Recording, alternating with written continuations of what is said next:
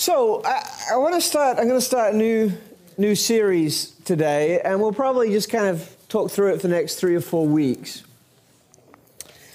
And it's not an easy thing to talk about in the church, because somewhere in our society we've kind of created this illusion that to follow Jesus means we've got it all together, right? And that we're shiny, happy, polished people, right? And maybe you are. But I know that I'm not. So if nothing else, over the next few weeks, I'm talking to me. Every week, as part of my responsibility as the chaplain with Orlando City, I get to have lunch with the players in the cafeteria. That cafeteria is much like you would expect a kind of professional sports place to be, right? It's all healthy food. Horrible. There's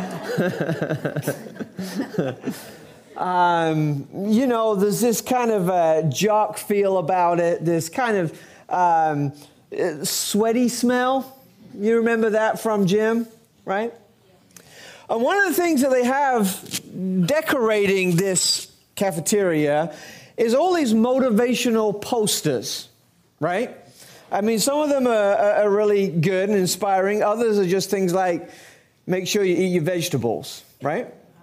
But I walked in the other day and I saw this one. It was a new sign that they put up. And it says, for the whole team to look at, the disease of me, the defeat of us.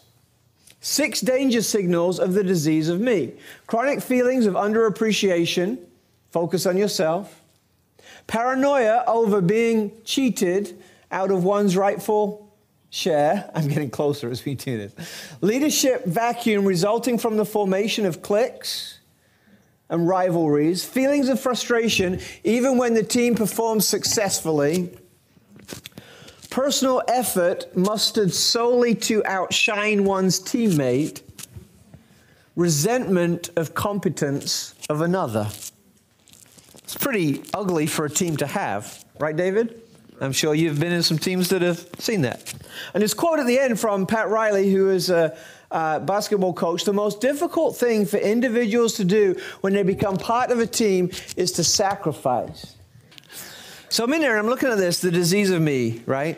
It's ironic that the poster went up about halfway through Orlando's record losing streak, right? The other thing that got me a little bit of trouble was that I shared this picture on social media because I thought it was so good. And some of the supporter groups got a hold of it. And we had a player at the time who many felt fit this description, and we just traded him, and his name was Miram. So they added an R-A-M to the last letters of me and shared it publicly, which was a little bit embarrassing and hurtful, right?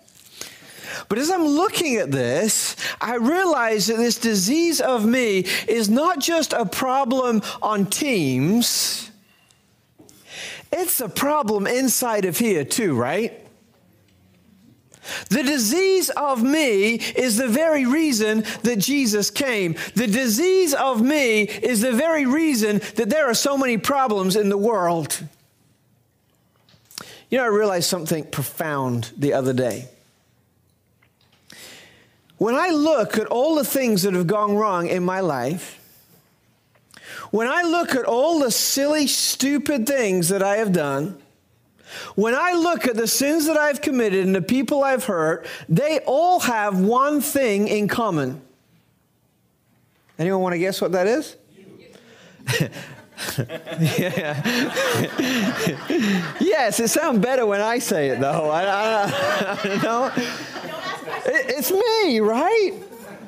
In everything I have done wrong, everything that has hurt and not gone right, the commonality is me.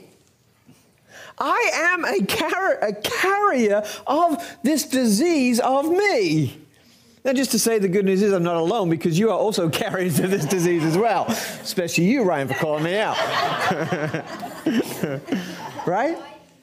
But we have this disease of me that costs us a whole lot more than losing a few sports games, right?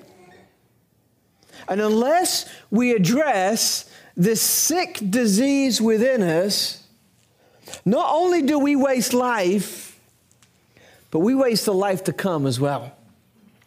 So over the next few weeks, I want to talk about the disease of me, and today I want to talk about the sickness of self. Sounds very exciting and uplifting, doesn't it? It is when we get to talk about the cure, right? But to talk about the cure, we've got to realize the problem first. So the story that I've chosen to talk through, the sickness of self, is found in Matthew 19.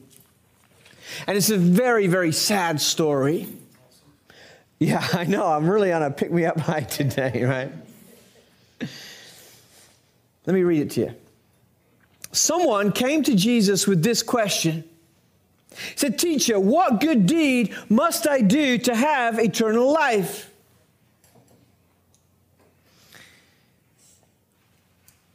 "Why are you asking me what is good?" Jesus replied. "There's only one who is good, but to answer your question, if you want to receive eternal life, then you should keep the commands." "Which ones?"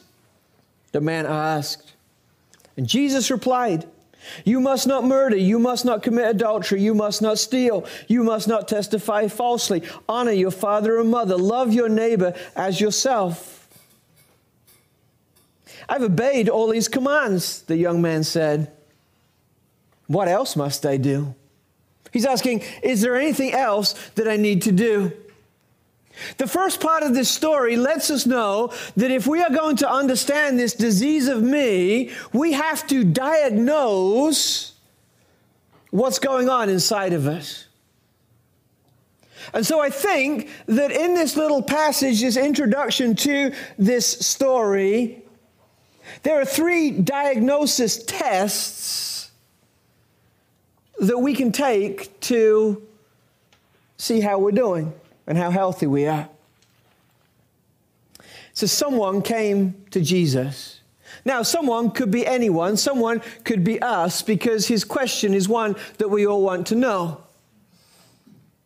But this someone was a special someone. In fact, he's so special that his story is mentioned in all 4 of the Gospels. We call him the rich young ruler. All of the Gospels tell us that he was rich. Matthew's Gospel adds that he was young, and only Luke says that he was a ruler. He's rich, he's young, and he's got a lot of power. You know what those 3 things do to someone? They inflate their ego, right? The world really does belong to the young, right? How many of us kind of wish that there was a pill that could take us back 20 years? Maybe not to some of the situations, but certainly, to some of that vigor and youthfulness, right? There's a strength and an energy and an optimism and a creativity about the young that, unless it's understood, can really feed the ego, right? How many teenagers have we met who know everything, right? There's something, all of them, there's something about being young that can strengthen the ego. He's rich. Money is power, right? He can buy what he wants, go where he wants, say what he wants. People will do what he wants for the most amount of money. When we have a lot of money, that can feed our ego. And of course, he's got a lot of power. He's a ruler. He tells people what to do, and they do it. He says jump, and they say how high. He says go, and they go.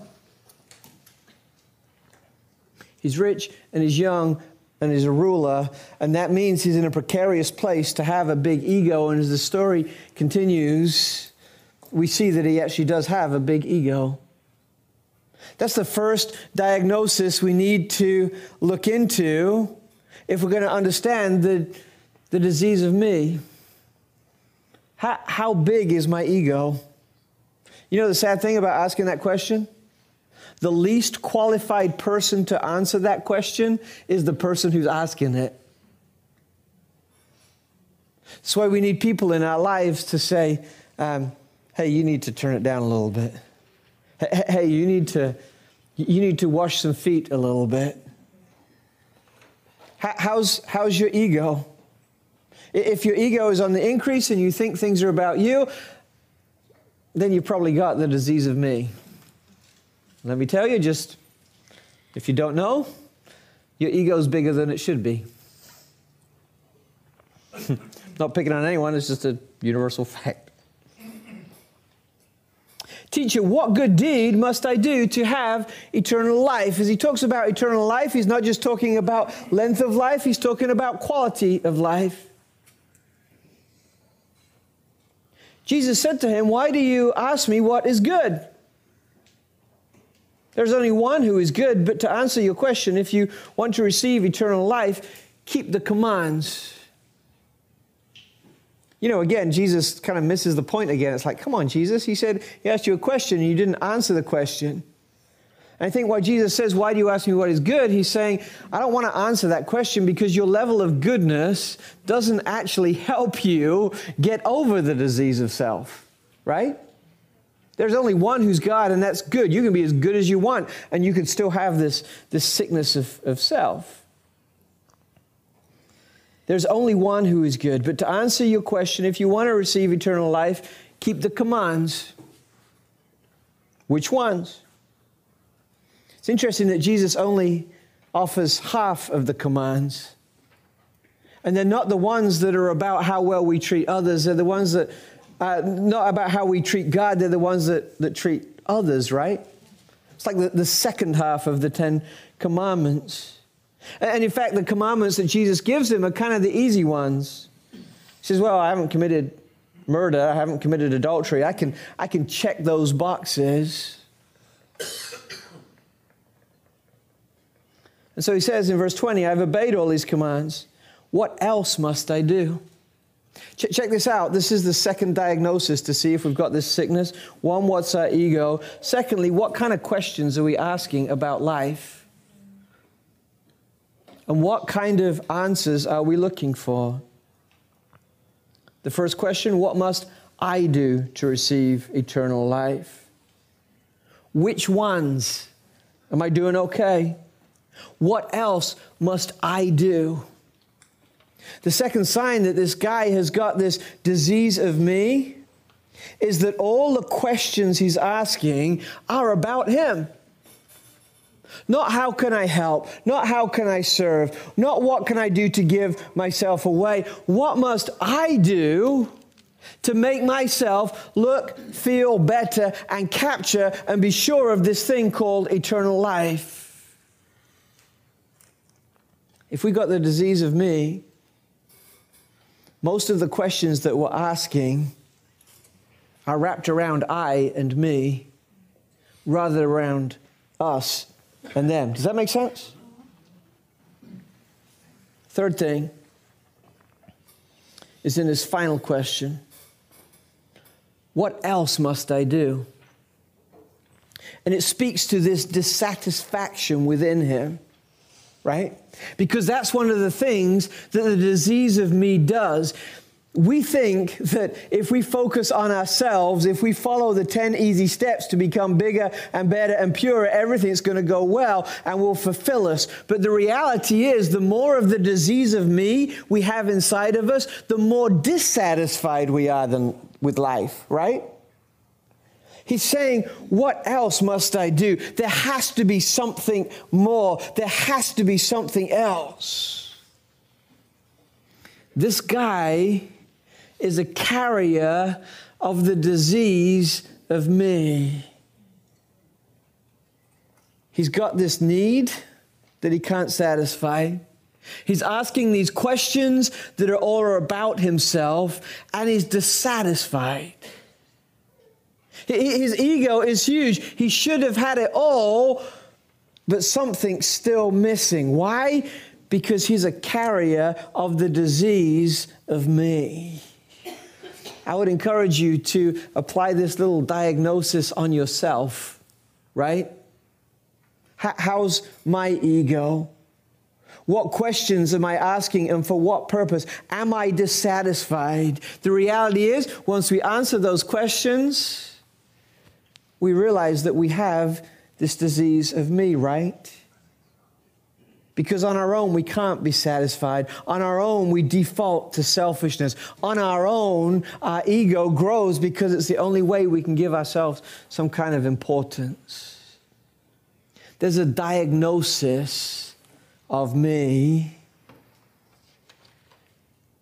and we all have this sickness.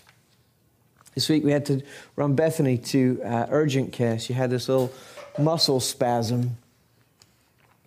And, I'm talking to her on the phone on the way back from my meeting and asking all these questions. And they were really good diagnostic questions.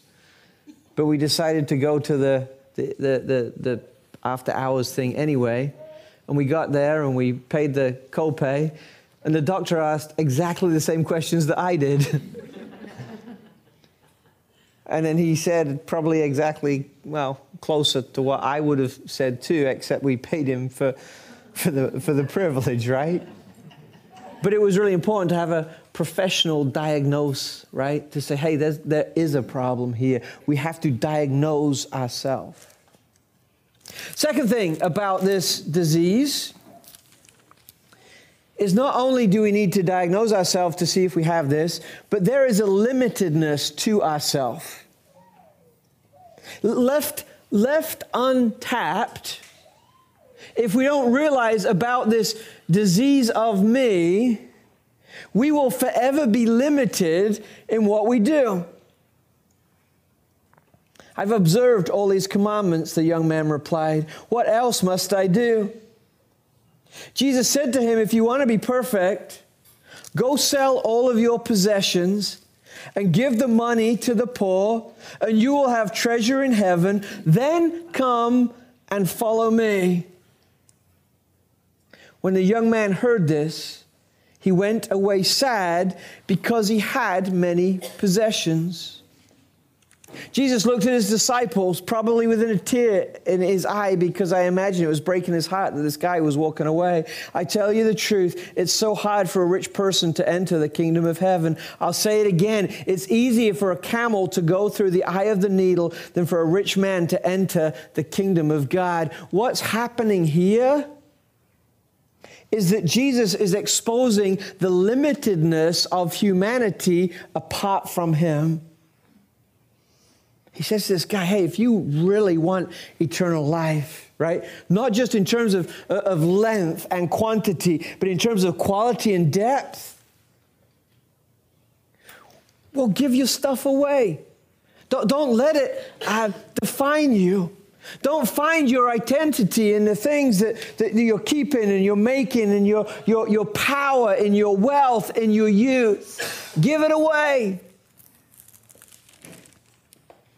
And he can't do it because it's got too much of a control on him. And as he walks away, this man who's trying to say, hey, I'm it, is revealing to everybody that he's not, because there are some things that he can't do. He's revealing to everybody that his life is limited because he's defining it by what he has, not his ability to be generous, right? Everyone's watching this, and Jesus says, man, it's really, really hard. If your thing is about wealth or power or youth, man, you're limiting yourself.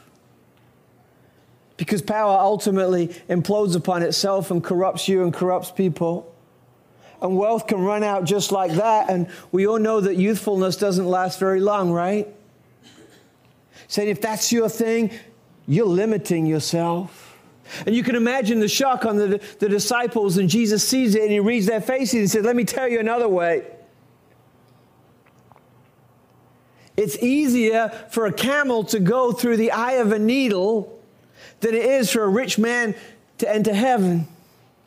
Over the years, lots of theologians have tried to understand this, and they say that, hey, well, maybe there was a little gate called the Needle, which was like a side entrance to the city when the main gates were locked, and camels were big animals, and how do they get through? But I don't think that's what Jesus was talking about at all. I think Jesus was making the point that it is impossible for us to save ourselves.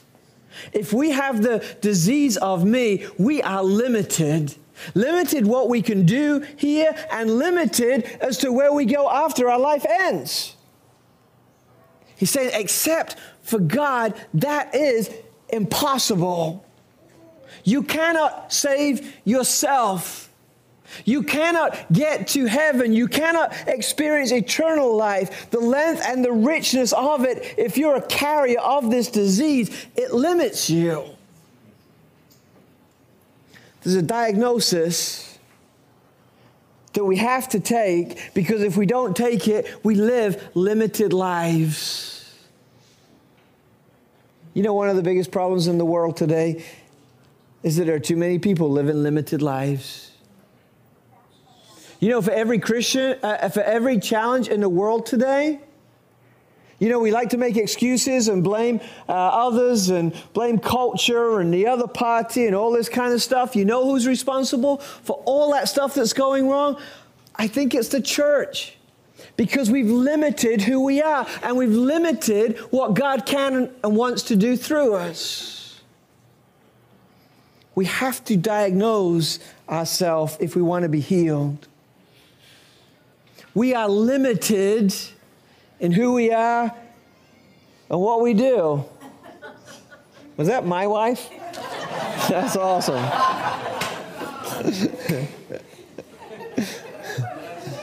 If that was anyone else, I'd give you a pass. Just know that.